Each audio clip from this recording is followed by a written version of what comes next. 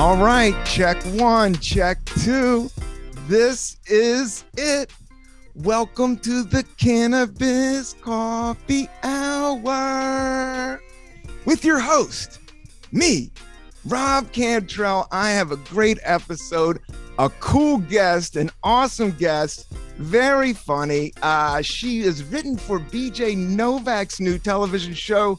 She does stand up in New York City. She's toured with Gary Goldman. She's heavyweight. She's cool. I'm excited to talk to her. Please give it up for Dina Hashem, everybody. Hi.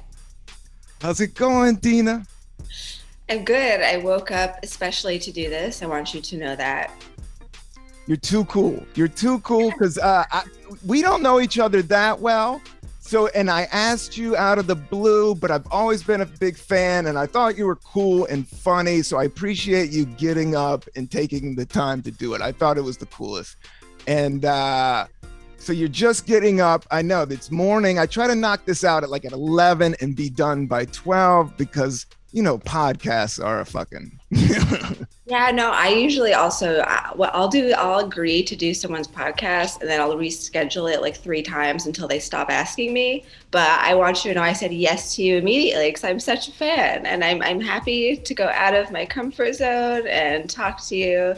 And I almost was like, I should get high, so it's extra weird, but it would just ruin the rest of my day. It's so amazing that you can smoke this early and then not sleep for 8 hours. Yeah. I like doing it for this show. It makes me push forward because I do it solo mission sometimes, and that's kind of nerve-wracking. So it's just I don't know. It's kind of a treat that I combine work in the weed because I do know it can throw your whole day off. So I appreciate it. But my new thing is, and I did it this week, I take Monday, Tuesday, Wednesday, stone cold turkey, raw dog reality, no weed at all. And then I go hard in the paint, starting with the podcast through the weekend is my new theory. That's cool. I like that. So my problem with weed, well, maybe not problem. I've been doing. No, we all got adjustments. Yeah. I've been doing research by asking crowds during crowd work if it's normal to need weed to go to sleep every night, because for the past few months, I've just been relying on it to fall asleep. And I'm I wonder if that's weird or doing something wrong to me. But everyone's no, it's totally cool. Yeah, we all require drugs to go to bed at night as well to stop the thoughts, so maybe that's just fine. Oh yeah. Cannabis is great. That's how I've used it. And I have, I started smoking weed with comedy in 99, and it's just kind of a lot of comics are alcohol and stuff like that. So yeah, I've done a lot of late night smoke sessions or get through the stress. Stand-up comedy is so brutal and there's such an unknown factor. Yes, weed makes it scary, but it does knock you out so you can get some sleep and you're not doing Percocets or Vicodin or booze is how I looked at it. Drugs are drugs, but cannabis is cannabis, and I think we're just learning about it. And as it gets legal, people are going to be a little bit more normal with it. I smoke on Thursday and Friday night because I'm 48 and that I want to watch a Dead show on a fucking YouTube or something. Yeah, absolutely. And we have, cannabinoid receptors in our brains. That must mean something, right? It means we're supposed to be doing this. Yeah, I think so. I think cannabis is a part of the gig and the part of the evolution. And as chaos and crazy and dark it is now, I think it's, we just got to go through shit. And this is the shit we got to go through. We got to process weed being legal and trans people and new shit and millennials and computer and social media. It's all brand new. So I don't know. I think we do. For me personally, it's been helpful in my life. And I think it's great. And it's been around forever. I was just checking out. I know I really want to talk to you. Now you're from New Jersey. Yeah. Yeah, and your material's based on a lot of you being Muslim, right? Yeah, maybe like a quarter of the material. Yeah, yeah. And is your family from Egypt? So yeah, my dad's Egyptian, but my mom, it's funny, I don't really know anything about my parents because I hated them so much. So I never like asked anything. So I have all these gaps in my knowledge, but I'm pretty sure my dad is definitely Egyptian. My mom is French and Moroccan, but I don't know what came first. I don't know. I like I all those countries. Yeah, well, I had to ask her, recently because I was like, oh, wait, if my mom was born in France, I think that means I can apply for French citizenship. And I was so excited about that. So I had to ask her, like, hey, where are you from again? And she was like, well, technically, I was born in international waters. And so she was born closer to Morocco. So I have shitty goddamn Moroccan citizenship. Yeah, no, but Moroccan, man, that's got some great. I always wanted to go to Morocco. They have the best hash. I did a whole backstory on cannabis. You're going to trip out on Egypt and the history of cannabis in Egypt, in the Middle East, because it's like in Hinduism, it's cannabis. They eat cannabis for religious purposes, but in Egypt, it was legal for 1,000 years, Whoa. and now it's highly illegal. But this is on Wikipedia. But this is crazy that you bring up that you're part French, because this is what I read and I thought was hilarious. Can you still see me because I'm on Wikipedia? Yeah, yeah. Okay, cool. But this was the French period. And this is cannabis when the French was in there with Napoleon Bonaparte. The French period in the 18th century, a French army officer wrote that due to all the hashish, the mass of Egyptian male population is in a perpetual state of stupor.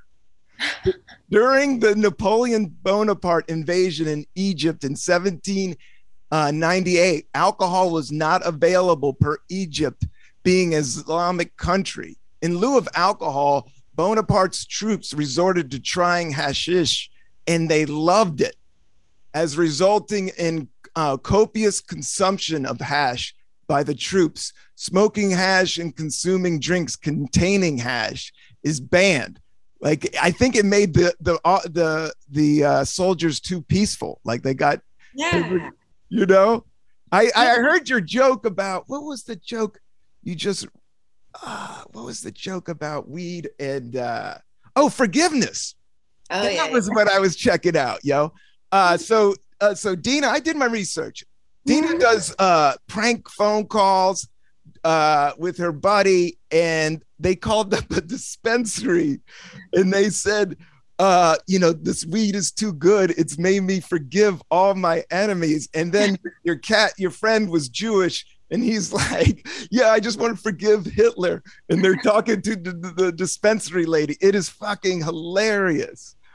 So I do think there's a quality in cannabis that makes you, be fucking nice. I'm sorry that we live in a crazy capitalist world and everybody wants me to be animal fucking money pig, but I like to fucking smoke bong hits on the couch, bro, and pump up some fat beats.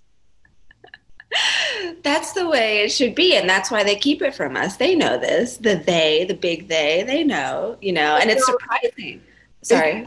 No, you're right. No, I want to hear your brain go. You're much smarter than me. No. I mean, yeah, it's shocking to me that it's almost they're choosing money over like their ideological design, because now it's like, well, we see a way where we can make money if we legalize weed. So we're just going to give it to you at the cost of like possibly loving each other, But I'm curious I feel like the next wave is psilocybin. It's like they're talking about that becoming legal. And again, I think it's because pharmaceutical companies want to cash in on it, because there seems to be Well, the other way has gone wrong. The non-natural way, making, fentanyl and Percocets, or what was the next thing after Oxycontin. So they kind of went that way, but at the end of the day, Mother Nature, this planet is beautiful. We are beautiful. Creatures are beautiful. Living things and mushrooms. I watch this crazy things about how mushrooms connects all the forest. Like that's how the forest communicates. they communicate through the mushroom growth. It's almost like a nervous system. So I think it, like if you look at the human body, somebody pointed out, like if you look at a leaf, it's just like hands, like we're all this design, this natural design, you know? So we are part of the nature. And I think mushrooms will help us connect mentally better, because that's what's been going on. People, you know, from different cultures can't connect and see eye to eye. Yeah, I think it could be the answer to all our problems. If we get everyone vibrating on the same mushroom wavelength, oh my God, that'd be amazing. Yeah. Yeah, but I don't think weed is the answer for everybody. And I do think it's a psychoactive drug, and mental health is super serious right now. So I think you got to be careful with it a little bit, you know. And I definitely think you got to wait till 21 until your brain, till all those cannabinoids are ready to rock. Because for me, it helps me grow old, like with my knees and my joints and shit like that. And me staying away from alcohol and hard drugs, like that's kind of the tool that I've used it as. Yeah, I mean, I didn't get into anything like that until college pretty much. I might have tried weed like once in senior year, and alcohol. Like I grew up Muslim, so I had to wait to like be free to really try any of those things, which I was resentful of at the time. But now I'm like, that's probably safer and better. Awesome. Yeah, you're going to live longer. You didn't need to be drinking fucking Gatorade and smoking shitty New Jersey weed out of a tin can in high school. I'm glad. No pork. No, I dig it, man. I don't know much, and I don't want to step on any toes, but I don't know that much about Muslim, but I always like that Islam, and Muhammad Ali pointed it out, that Islam means peace. Mm. And I thought I'm a pacifist, and I try to be a pacifist, and I do believe peace, love, and forgiveness is the only way out. Like eventually, it's the only way out. I've thought it, I don't know, but it's the only fucking way out. Eventually, it might not be our generation, might be like 10 other dark periods and all kinds of shit go down, but eventually it's got to be figured out. But I always thought, you know, the idea of peace is dope.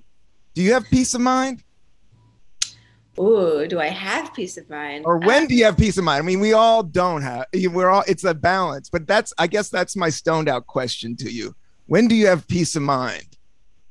I have it. So I am living with a dog for the first time in my life, again, because of Islam. You know, I could not have, which I think is a major flaw in the religion, you know. Yeah. Dogs are dope and help you be happy. I don't have one because I'm picking up doo-doo. I grew up with dogs. I mean, I had a bunch of dogs. Oh my God. No, I think every child should grow up with a dog. I think it should be considered abuse if you do not allow your child to have a dog. Because it makes every day so much better just to look at the dog and just imagine what a simpler existence would be like. Like it's sort of like by proxy, I feel peace just watching him chew a bone and just be out of his mind happy. I'm like, it really does like make me happy to watch him enjoy such a simple pleasure, because you know, in our business, you know, it just fucks our head. All these, we have to believe we have to get this thing, and then once you get that thing, you're like, okay, now I need to get the next thing. It's like the carrot in front of your face all the time, and it's such an unhealthy way to live, because you want to ideally feel at peace in the moment and enjoy moments and people and experiences, instead of constantly being and like thinking ahead or like thinking behind about like what did I do wrong in that show, or why isn't this happening. So when I'm not focused on all of that stuff, my peace of mind comes from staring at the dog, and also just being with my boyfriend, who I love, and have a lovely time whenever I'm with him. So watching the couch, quilt, rubbing butts, drinking water, smoking weed, talking about some bullshit. Exactly. It really is all the small things, like Blink-182 said way back. You know? Hell yeah, man. 100%. What kind of dog is it? I think technically an Anatolian Shepherd. I could have him run in here if you. Yeah. Bring the dog. I love dogs. I found a dog at a barn after my dad died in Virginia, I lived in this Appalachian town, small little town, and I literally found a dog and brought him home. Like I found it was a puppy. It was just a bunch of puppies in a barn, and Jackie, and it was a crazy mutt. It bit like 3 mailman, but I loved her to death. And yeah, it was just like during a sad, weird, dark period, and a dog made it so fucking great. You know, it was just like petting them, rubbing their belly, them going Oh my on their gosh. back. It's so bizarre just having this, like, it's like a toy come to life that, I mean, and when I'm high, by the way, I have the most fun with the dog. I don't know if you like ever had that being high around the dog. Oh, they get it. Yeah, they love it. Oh my God. I mean, one time I was with my ex's dog and like the dog and I didn't really get along. Like we just didn't, it just, I don't know, something about my scared energy. And then I got super high and I swear to you, the dog came over. We were like communicating. I swear I was talking to the dog. Yeah. It just relaxed, brought your blood pressure down. Yeah, you feel it. It's natural, 100%. They're giving dogs like CBD now and shit. Really? Yeah, CBD dog treats because you know, they get nervous. Being a dog, you ever think about that? Being a dog in New York City? Oh my God, yeah. I mean, I live in Jersey, so I feel like he has a slightly better life. But I feel the anxiety from him too. I don't know if he's naturally anxious, but he's like biting his paws. And then, so sometimes I get anxious too, just watching him because he like has that energy sometimes, but he gets a treat and then he's good. I don't know. Yeah, yeah, yeah. So you live in New Jersey? You're in Jersey City? Yeah. Oh yeah, I love it over there. I think it's dope. My wife's from Jersey. Um, and but having a dog in Manhattan, that's what I was tripping about. I think it's a little bit lighter over there. But to have all those sounds, because your ears are so amplified, and all those smells, like the smells are crazy to us. To a dog, that Oh, must make drive them nuts, or you know, they just deal with it. They're like a New York dog. I think about that too. Like it must be so much to process. I mean, I don't know what a dog's brain is like, but But you kind of know because we have a brain. You know, I think we're all connect animals. I think that's the problem with human beings, that we think we're too smart. It's too much fucking thinking, you know? oh yeah, oh 100. Half the time I'm like, I start to sound, I start to sound like Cole from True Detective. I'm like, consciousness was a mistake.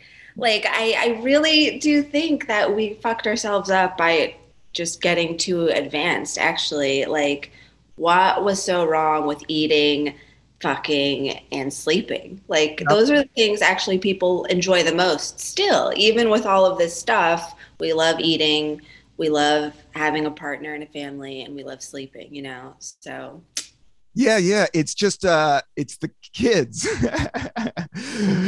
Because it's a pain in the ass, but it's not a pain in the ass. It's a blessing. But yeah, it's weird that we've gone down that route with all the thinking and consciousness. But um, yeah, that was heavy. I love that. Uh, but I was, oh, what was I had a pop, my mind popped there for a second when you said something, and I was thinking about what I was going to say, and then I forgot about it. just now, I can think about what I said. I said consciousness was a mistake. I said True Detective. Yes, and yeah, why? But what? Oh, yes, that's what I was thinking about. Was Yeah, I think about that all the time, and going back to nature and living in a tree and building a hut and being one with it. But then it does get kind of a pain in the ass. Like ants get in your butt. Uh, Stuff goes down. Other thugs Oh, come in. Yeah, bring the dog. Forrest, can you get in frame, please? Oh, Forrest, Riss, how's it Forrest, going? come here. I'll try to just. Yeah, I'll smoke some weed with the dog. Come on, Boris, come on up. Forrest, come be a star. Can you see him? I guess. Oh, he's a great. Look at that tail wagging. He's just Isn't checking he it out. cute? Isn't he cute? He's trying to lick my shoe right now. That's a Like, shiny coat.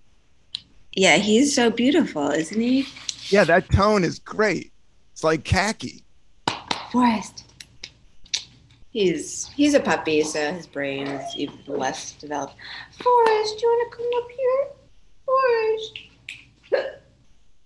He's doing his thing. Maybe he'll come up. Come on. We don't, yeah, you can't pressure dogs Yeah. or cats. You just got to chill out and then they catch your vibe. I got too excited because I want a dog, but I've been debating it and we almost pulled the trigger a couple times, but you know, it just like money and fucking, you know, all of it, the time, everything. It gets a little bit tricky. But I was thinking about going back to nature, and that was the thing about religion. Like, religion's good and bad, but at that time, you kind of had to have religion, or everybody was murdering and raping each other. You know, during the primal time, because so and so had a bigger fish, and his wife had a big. You know, it's just like everybody. And then they threw all that sin, and I guess they figured out like, yo, we got to figure out how to calm everybody down. Yeah, I mean, Does that make any sense, or is that too off? no, it does make sense to me. I don't know. I feel like, doesn't it feel like beyond just being given this story and then everyone figuring out this is a better way to live? It does feel like it's something. I mean, I'm not particularly religious. I grew up that way, but I grew to resent it. But now I'm kind of like on the fence. Yeah.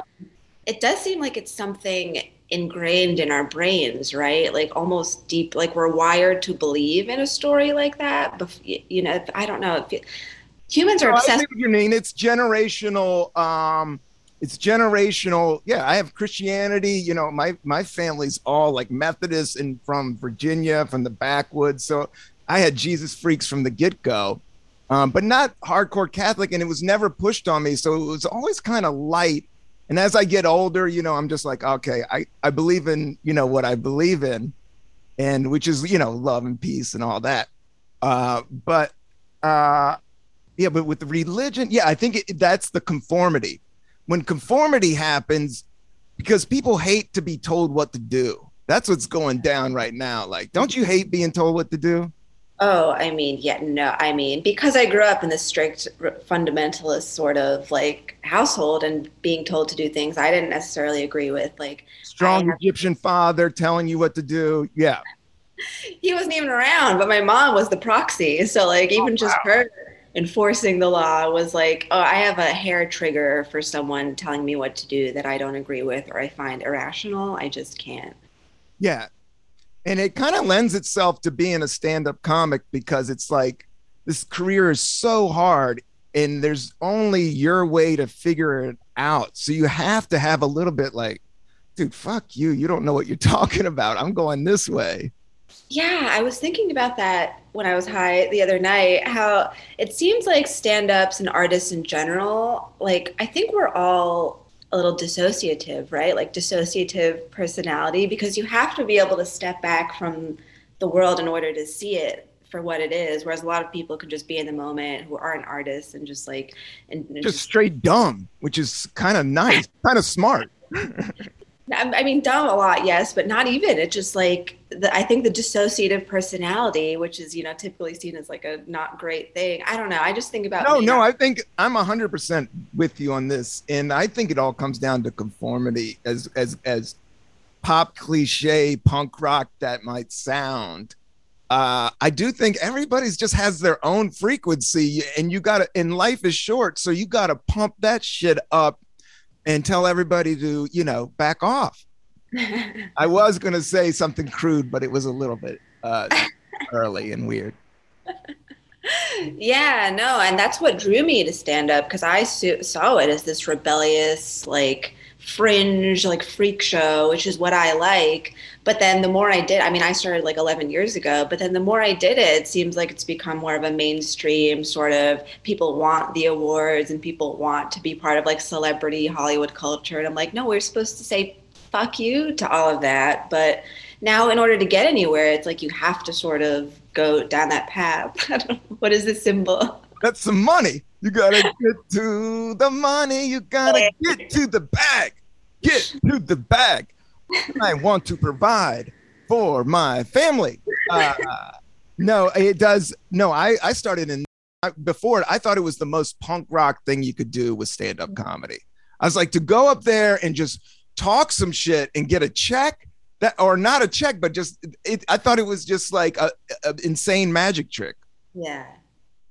Yeah, it is a magic trick that people just want to see you like say words arranged in a specific manner, and like it is magic trick. That's I've always And to get paid for it. Yeah, yeah, yeah. It's, you know, for me with stand up, I was thinking about it. I think a lot of us is that way. I just didn't want a real job. Yeah. I just did not. And then that comes from the nonconformist in me. It was just like, and I tried it and it was just went down a dark, weird, soulless hole that I was just like, dude, I don't want to go out like this. I want to go out. I want to be something else if I go out. Having a regular job? What was your regular job? I did sales. I was a headhunter. And Yeah. right out of school, I had to make 100 cold calls a day. I was living in my mom's house. I graduated with an English degree, creative minor, creative major, but Yeah. full on. I mean, I failed out with I graduated in 4 years, but I was a C student. I just had fun and I didn't know what I wanted to do, but I always loved comedy. But I was telling you, the 90s, I didn't know anybody doing comedy. Talking about, I'm sorry. Oh, having a soul, not wanting to be a soulless corporate drone. Oh yeah, my first job. Yeah, it was kind of cool. It was a sales job, and I made $50K right out of the bat, which was kind of good, and I was decent at it. But I don't like sports. I'm not like a bro dude. It was a full on sales, environment, and I remember the day. It took me like 3 years. And I saved up 10 grand. I moved back in my mom's house and I just would watch the Gary Shandling show on videotape. And I would smoke one hitters out the thing. And I didn't go out. I didn't go out with my friends. I shut everything down, all social circles, started collecting money. I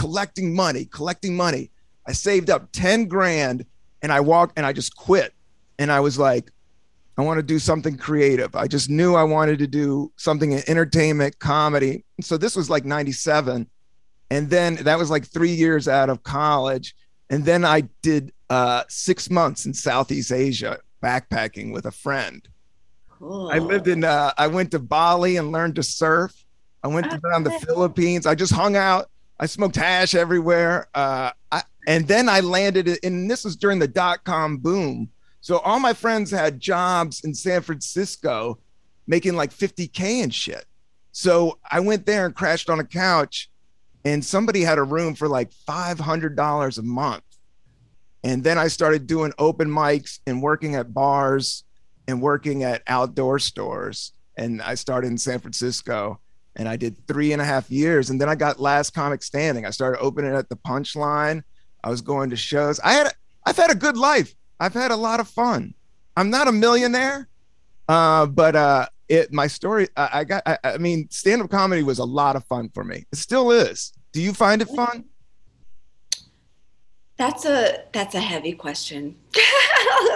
These days, I'm like, I'm trying to refine the spirit of the fun of it because I just get caught up in like worrying and like, the landscape is so difficult now. And where am I going to put out my art? There's nowhere to put it out. No one.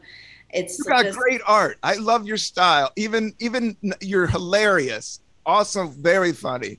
But yeah, you got good style. Thank you. But I mean, yeah, but my brain, I don't know if this has happened to you through the arc of your stand-up career, but my brain used to just spit out jokes.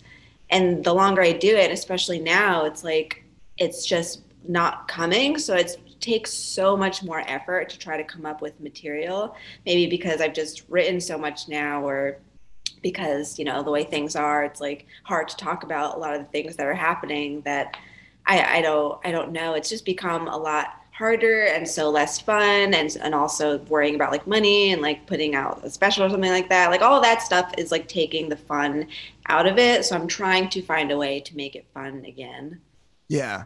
Yeah, it is really difficult right now navigating it. But it all comes back to the jokes. And I will say, I've been doing this 20 years. And I was more of a one-liner goofball and I still am. I think you got to use everything. You got to use one-liners. You got to use characters. You got to use riffing. You got to do everything and even do the shit that you're not good at. I think that is maybe one way, Dina, is like maybe because you kind of do setup joke. Am I right? Like you kind of do setup punch, which Yeah. is what the money. I get it. That gets you the TV. That gets you the Mark Norman, boom, bip, rat-a-tat, tip, CAA agent, somebody, all that bullshit.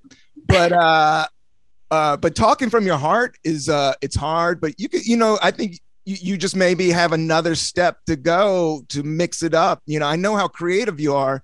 So, and I love the prank. Like, are you gonna put out a prank album? We were just talking about doing that, and my manager was kind of just like, "You can. There's no money in it, but go for it." So we might do that and just put it out ourselves, and that could be fun. Do you like doing those? So they were so stressful at the beginning when I first started doing them. It was just like even more anxiety than stand up because it's like you have to, when you're on the phone with somebody, you're both talking to them, but understanding this is for an audience, this is going to watch this. So your brain has to be like on two different layers of thinking. And, but now it's easier to do. And so it's more fun. Yeah, it's hard. You said that, and I feel the same way. And I mean, one of the ways that you stand out, you have a great edge. So, and doing those phone calls in this environment right now is tricky as hell. You just dancing on top of a knife there in the beginning. So yeah, but they have been paid off. And I'm a dude that doesn't even like prank. Like I'm too compassionate and weeded out sometimes that I don't like even Jackass. And I was like, I don't want somebody fucking with my bubble. My mental, I think everybody has a bubble. And if you come into that bubble and I don't know you and you start fucking with my bubble and I'm having a wrong day and catch me at the wrong time, I could have an aneurysm, bro. like I think everybody has a little, so I worry about personal space, but I do think there's an art form to it. I think Eric Andre does it really great, that he kind of makes it on him and not the person. And I think that's the same thing with your phone calls. Like, the forgiveness joint is just high level art. And then, you have a bunch of funny ones that, they're all super strong and great. Thank you. Yeah, we always wanted the joke to be on us. We want us to be weird and like seeking help and like showing our like problems rather than like making it about making fun. We don't want to make fun of anybody, Yeah, so some rando person, yeah. we see it as more like inviting strangers into our weird brains, and like when someone's working like a phone job at a restaurant or like at a, dispensary, it's like, I like to think that's a weird, funny moment in their day. That's like a story they can tell someone else later. So like, it's like we're adding spice to their lives. I could see that. I've worked those jobs. And yeah, if you two called me and started tripping me out like that, I would definitely be laughing because, if you're working at a restaurant, you're probably half high and hungover. You're just trying to get through this shit. You're listening to Spotify. Now, we haven't talked about coffee. We talked about comedy and everything else, but do you drink coffee? I sure do. And it's actually a recent development in my life. I'd never had coffee up until the age of probably just like a couple years ago. And I am just shocked that like my entire personality up until now was just like not having coffee.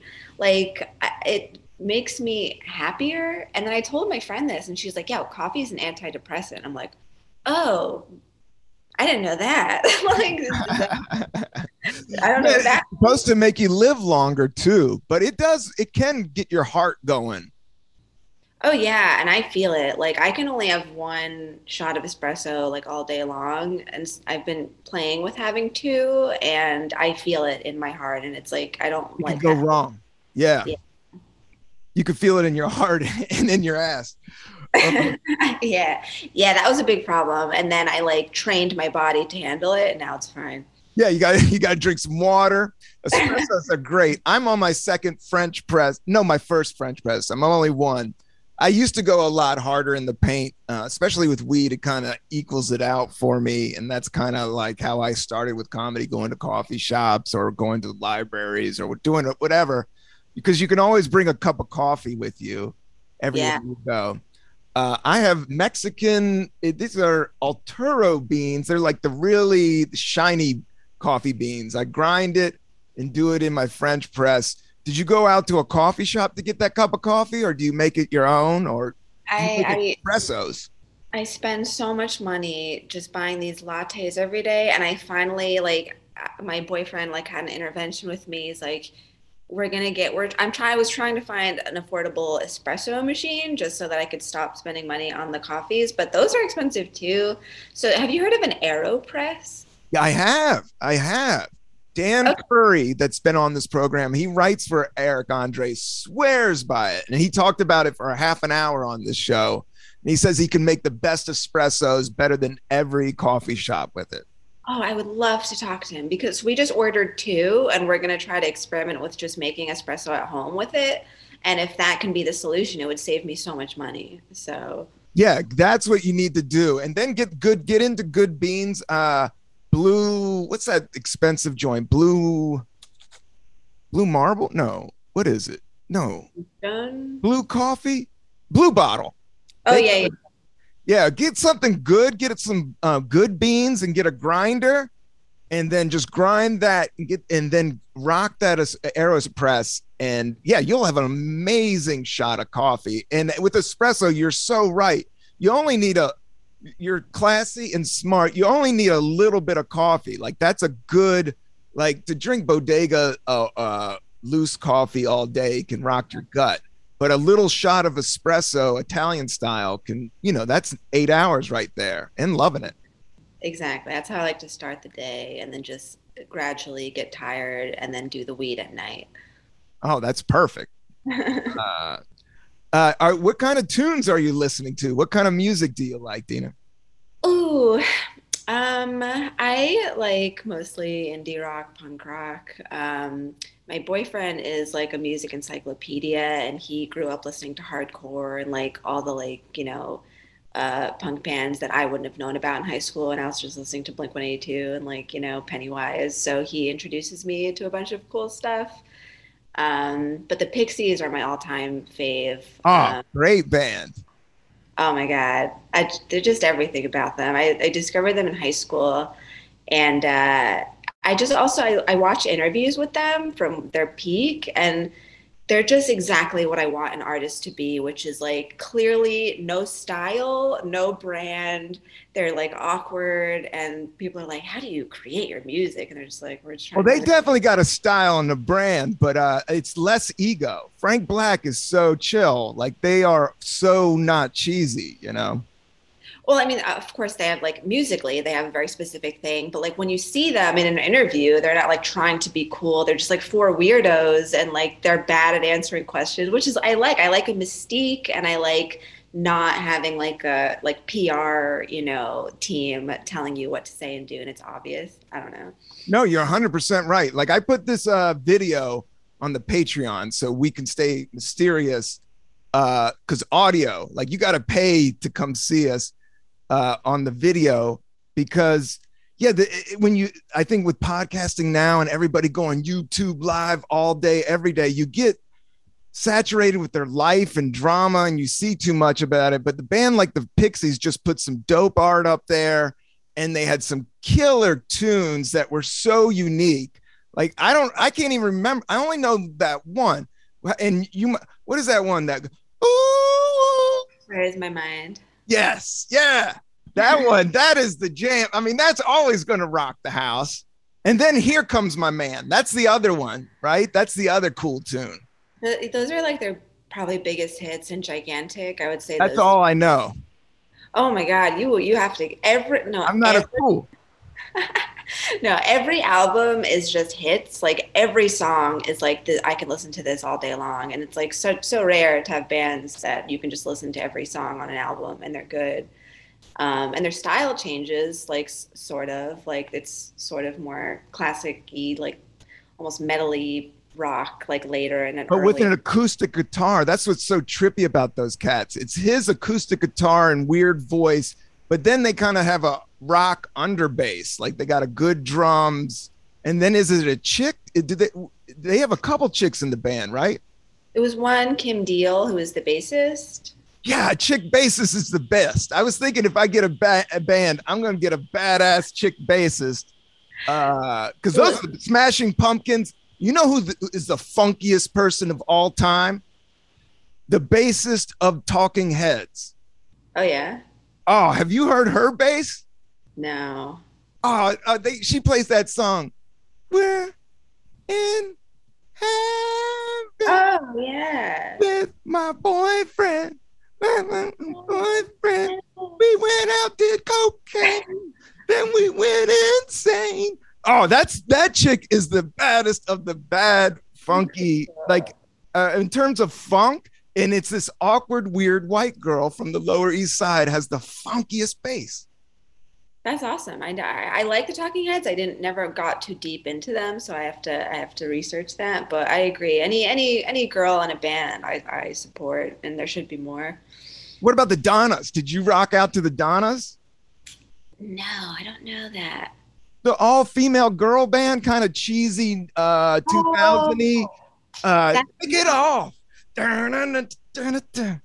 now I remember. They're kind of rip off of the Runaways, kind of like how Nirvana and what's that band, the Vines.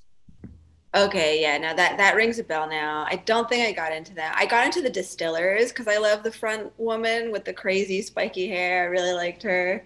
Yeah, they got some good tunes, and she went off and married the dude from Queens of the Stone Age, right? Oh, really? I didn't know that. I think so.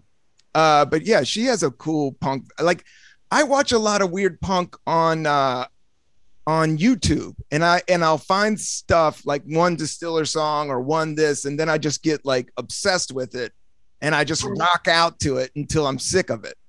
Yeah, I get these days. I forget that music is an option sometimes, and then I remember I could listen to it. I'm like, oh yeah, music's great. I should listen to this all the time. But I'll find a song I love and just listen to it on repeat all day long. Especially like on my way to a stand-up show, I'll just repeat something that gets me in the mood. Oh, what's your song before stand-up shows to get psyched? Do you know Non? N-O-N? No, but I'll write it down. I like getting my mind blown and hearing new sounds. It's like a noise project from this guy Boyd Rice. Do you know Boyd Rice? Boyd Rice? No. It sounds heavy. Yeah, it is. Well, this song is called Total War, and it's such a great tune to go to. Like, you feel like you're on your way to go to battle with the audience, and that's the energy I like to be in. Oh, that's ill. I know what you're saying. This is kind of like atmospheric, tonal, right? There's no lyrics. There's no vocals, is it? No, there is vocal. It's kind of him just screaming over like drums. Like, it's very minimalist, but it just. Oh. I love that. Yeah. That's a jam. Do you? I'll check that one out. Do you do Spotify? Did you have the yearly wrap? I didn't look at my yearly wrap just because I know what songs it's going to be because I listen to the same songs over and over, like I said. But yeah, I do use it. I guess I could look at it. You don't have to. I can just. I went so basic this year, and I think it was the pandemic. But I do have like a couple weird. Like, I find songs that I've never even heard before, but the tone I connect to, and I start to play it over. But this is how cheesy and basic my shit is right now. Number one is Stick Figure. I don't know if you know Stick Figure. They're like a reggae band from California. They're kind of like Sublime, but the dude makes all the music in Humboldt, and they do the jam band. Did you ever get into any jam bands, Fish or any of that shit? No. But they're kind of like Slightly Stupid. The number two is Bob Marley and the Wailers. Number three is the Beastie Boys. Number four is Grateful Dead. And number five is Green Day. Classics, can't go wrong. Can't go wrong. And I think the pandemic, I was pumping a lot of reggae, like just to slow down and not stress too bad. That's a smart move. Obviously, good pairing for weed. Yeah. What was I gonna?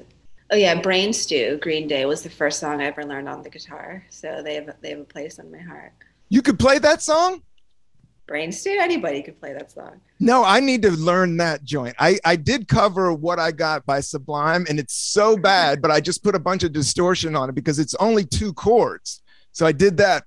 I'm terrible at the guitar, but I have one over there, and I practice, and I'm going to try to learn Brain Stew. I want one Green Day tune. but I know that song.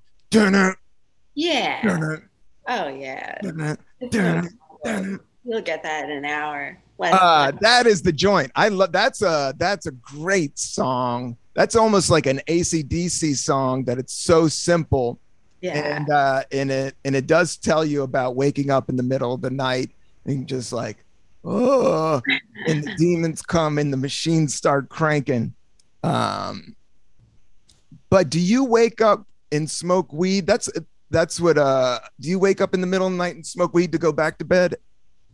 Well, no, that's the beauty of it. If I have an edible or just even one hit of a joint before bed, it just knocks me out all night long. Whereas if I don't do that, I suffer the risk of waking up, or even if I just have to pee in the middle of the night, it'll like throw off my sleeping. But the weed just knocks me out all night long. I'm in my 40s, so I get up and pee 3 times a night, so that's it. So I'm always light. And then there's this new study that everybody wakes up at 4 a.m. for like 15 minutes. You know, that moment where you wake up like at 4 for like 15, you're like, oh, am I asleep? And then you go back to bed. Or sometimes you just wake up and you don't go back to bed. Yeah. What's that? I'm sorry. Yeah, I used to have that, and that's sort of why I needed the weed, and now the weed just cured all that. So, Well, yeah. Once I learned that was natural, I don't need the weed as much at night. But I used to do what you were doing, and I would even get up at 4 when I take a piss and hit the bowl and then go back to bed. And it always would put me back to bed nicely because I'd be like, just high as hell. And then you fall asleep, which is beautiful. But it gets you a little bit cloggy. And then sometimes you want to. So now I'm kind of more of a daytime. And then I've been making it through the night knowing that 4 a.m. you just pop up for like 15 minutes and then you just talk yourself down. I just been meditating hardcore, and then I'll let you go because it's been an hour. It's been over. You've been too cool. We're going to be done, but you're fascinating and funny and cool. And thank you for doing this. Do you do any meditations? I want to. Every time I remember that also is an option, I'm like, oh yeah, I should learn. I want to do like the transcendental meditation classes that cost like thousands of dollars, but I know that it's like, don't need to do that in order to meditate in a way that will probably improve my life. So do you do it a lot? Oh, I've been going hardcore in the paint. 20 minutes in the morning and 20 minutes at night, like cross-legged, the whole thing. I got a pillow, no music, no nothing, complete darkness in my mind, and going like 20 minutes. So what's the process? How do you do it? It's all about concentrating on your breath. You shouldn't look at it as spiritual or open. Like I've been reading there's a great, like Nepal, what is it? Tibetan Buddhism. It's a different time. It's a little bit more real. And they're like, take all of the magic out of it. And you're literally just learning to listen to your body. Like even if it's a fart bubble or a crack in your neck or anything, like you're learning to slow down to the point of learning who you are in your body. So it's like, I try to just concentrate. If my mind, of course your mind starts going, and then you start to see that they're just, what do they call it? Like thought concepts, which aren't real. They just pour through and you stick to one, you stick to them. But with meditation, you slow down enough to breathe and you kind of see that part of your brain. You're like, oh, that's that shit that's going there. And you learn to let go of that. And then you start concentrating like, okay, what can I think about now? Because I'm just sitting in the dark, just sitting here. This is some bullshit. And then you just start concentrating on your breath, they say. And even there was like some Buddhist thing that I heard about, like, what is the now? Like the minute the bird tweets, like you pick that up and you're like, that's the moment. And so you're learning to separate like, now, like it helps me just be more patient, and they say it brings up your instincts. That's what I've been helping. It's been helping me is like situations, and even on stage, like just it's supposed to like make your instincts better in business and all that shit. Life. Interesting. That's what it's helped with me. Wow. Yeah, I definitely need to do that because I do have trouble being present a lot. And then I still have like anxiety on stage and stuff like that. So that's definitely something I should do. And there's yeah, and I'm not perfect at it, and some days I just want to give it up, and maybe I'll give it up down the line, but taking the spirituality and all that out of it and just like looking at it as a physical form of just shutting the computer off, which we all need to do. Like I have a joke where I'm like, how do you know, I think we need to have siestas. Like we need to go back to having naps in the middle of the day, because how do you make a MacBook last longer? You shut it down. You got to take naps. I didn't even know that. Yeah. But that's my theory, is like, I think we should sleep more. And I think, you know, life is just too damn hard, but you know, you got to make money. Well, that's what they want you to believe. But like you discover through all your travels and enjoy, you don't need $1,000,000 to have a happy life, and that right. I don't. I got a kid. I need $1,000,000. Got to call BJ Novak up and give me the CAA agent. I need $1,000,000 stat. Just stop fucking around. No, money isn't everything, but you need to provide for your family. And I think America's great, and I think going for your dreams is great. Yeah, but it gets greasy, and power is ultimately corrupting. So I just think there's a balance. If you can grab the bag and run out to the farm and live your life till you die, because we all might die. I mean, that's what I trip out with all the guns and violence and shit. I'm like, dude, we're fucking oranges here, man. We're all gonna die. That's the gig. Yeah. Yeah. Dina, where can people see you with that sentiment? Is that dark enough for people's dark taste? You want to talk edge? You want to go edge? Where can people see you? I don't know. I mean, in the city, I don't know. And also kill it at the Comedy Cellar. And you can check out her website. She has tour dates, and check out her YouTube. It has an awesome prank show on it. Yeah, please follow me at Dina Hashem _ on all the little apps. Awesome. Thank you, Dina. Thank you for your time. Thank you so much. It was so fun. Nice to talk to you. Great talking with you. All right. Peace out, everybody. One love, all that. Thank you so much. I think stop record.